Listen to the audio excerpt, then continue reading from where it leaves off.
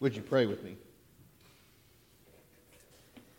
Gracious and loving God, as we turn to this scripture this morning, Lord, I ask that you would put me behind the cross. Let your words and your thoughts be mine, Lord. And if I misspeak today, forgive me and let your message be heard. In Jesus' name we pray. Amen. You may be seated.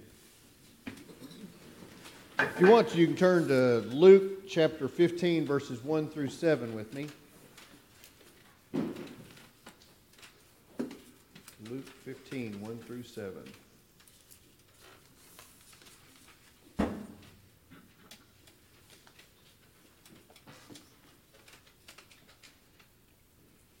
There's a story told by Ernest Hemingway of a father and his teenage son who had a relationship that had become strained to the point of breaking. Finally, the son ran away from home. And his father, however, began a journey in search of this rebellious son. And finally, in Madrid, in a last desperate effort to find him, the father put an ad in a newspaper, and the ad read, "Dear Paco, meet me in front of the newspaper office at noon. All is forgiven. I love you, your father."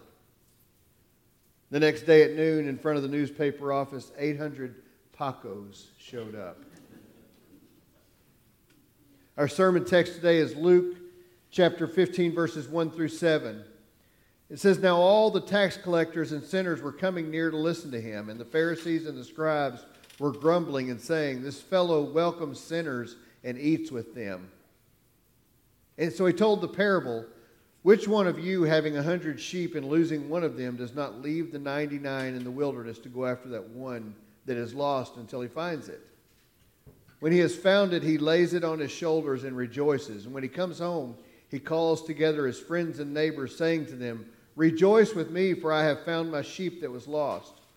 Just so I tell you, there will be more joy in heaven over one sinner who repents than over 99 righteous persons who need no repentance." This is the word of God for the people of God. Thanks be to God. So I titled today's sermon, "Jesus Shows Up."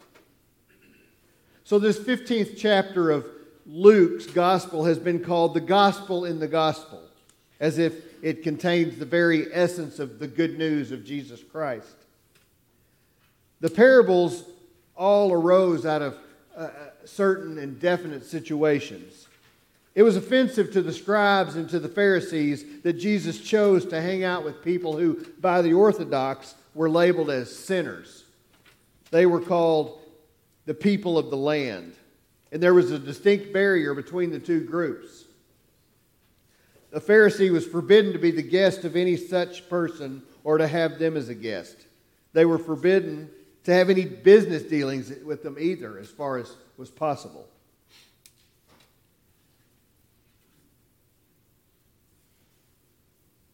It was the deliberate Pharisaic aim to avoid every contact with the people who did not observe the many petty details of the law. We understand these parables more fully if we remember the strict Jews said there will be joy, where the strict Jews didn't say there will be joy in heaven over one sinner who repents, but instead there will be joy in heaven over one sinner who is obliterated before God. See, they looked mercilessly forward not to the saving, but to the destruction of the sinner. And so Jesus shared with them the parable of the lost sheep.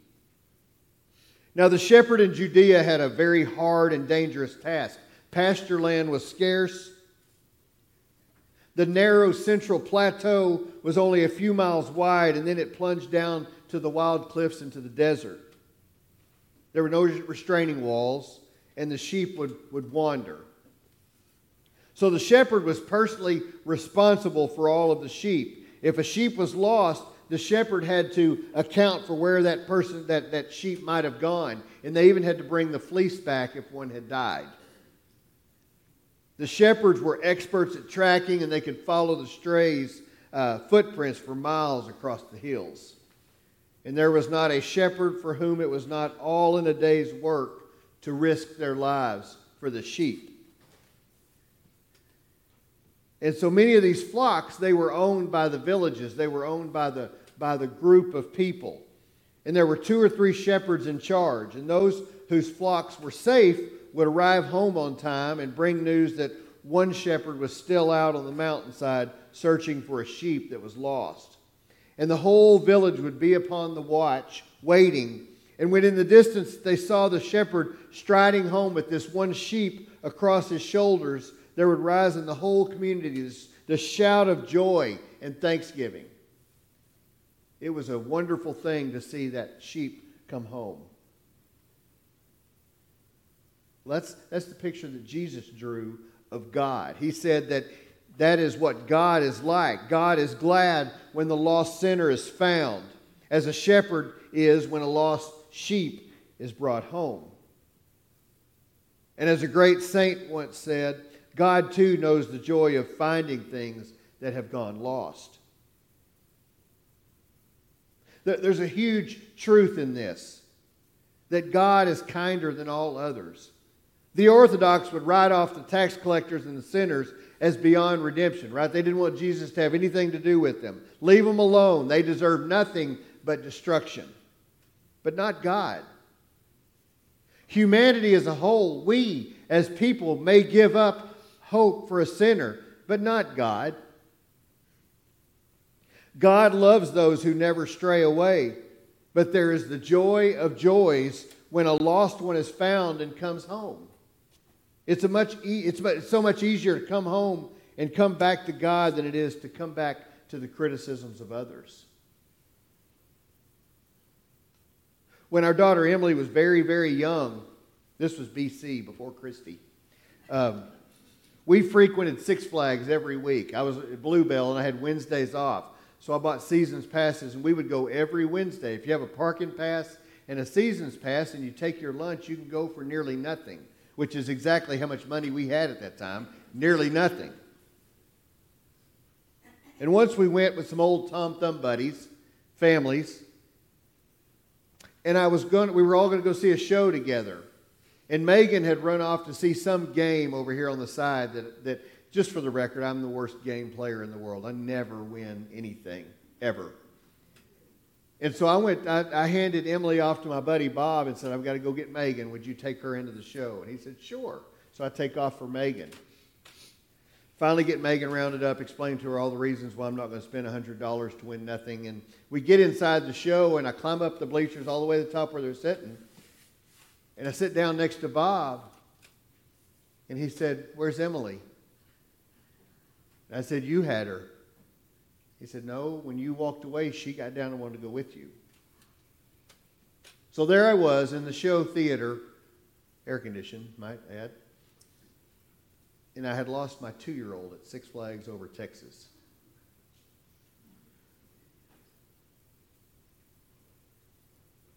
So I got out of our seats and I ran out in a panic and searched. It seemed like forever. I think it was really not very long. But there was Emily. She had found her way to an Arlington police officer who didn't think very much of me.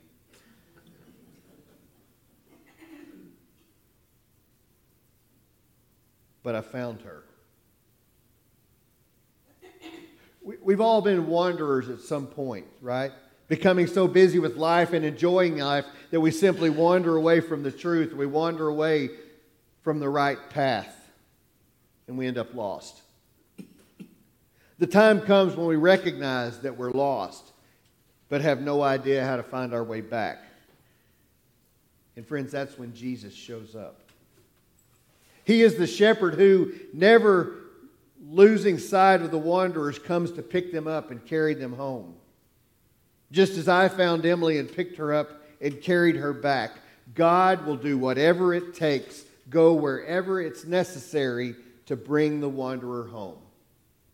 Did you hear that? God will go anywhere it takes, wherever is necessary to bring the wanderer home. That's what God wants for us. He wants us home. Never once are the wanderers left alone or abandoned. Jesus is the shepherd that was prophesied by Ezekiel, who said, bring back the strays, bind up the injured, and strengthen the weak. I don't know why it came to me while I was working on this, but Zach Williams and Dolly Parton have this song called There Was Jesus. I don't know if y'all have heard it or not, but it is beautiful. And the chorus is, in the waiting and the searching and the healing and the hurting, like a blessing buried in broken pieces, every minute, every moment, where I've been and where I'm going, even when I didn't know it or couldn't see it, there was Jesus. The reality is we've been like that. We've had times when, through no real fault of our own, we feel totally lost. Maybe we even wonder if we're missed. We feel like we've just slipped off everyone's radar and that nobody cares. Nobody misses us. But that's where Jesus shows up. Because we have sacred value to God.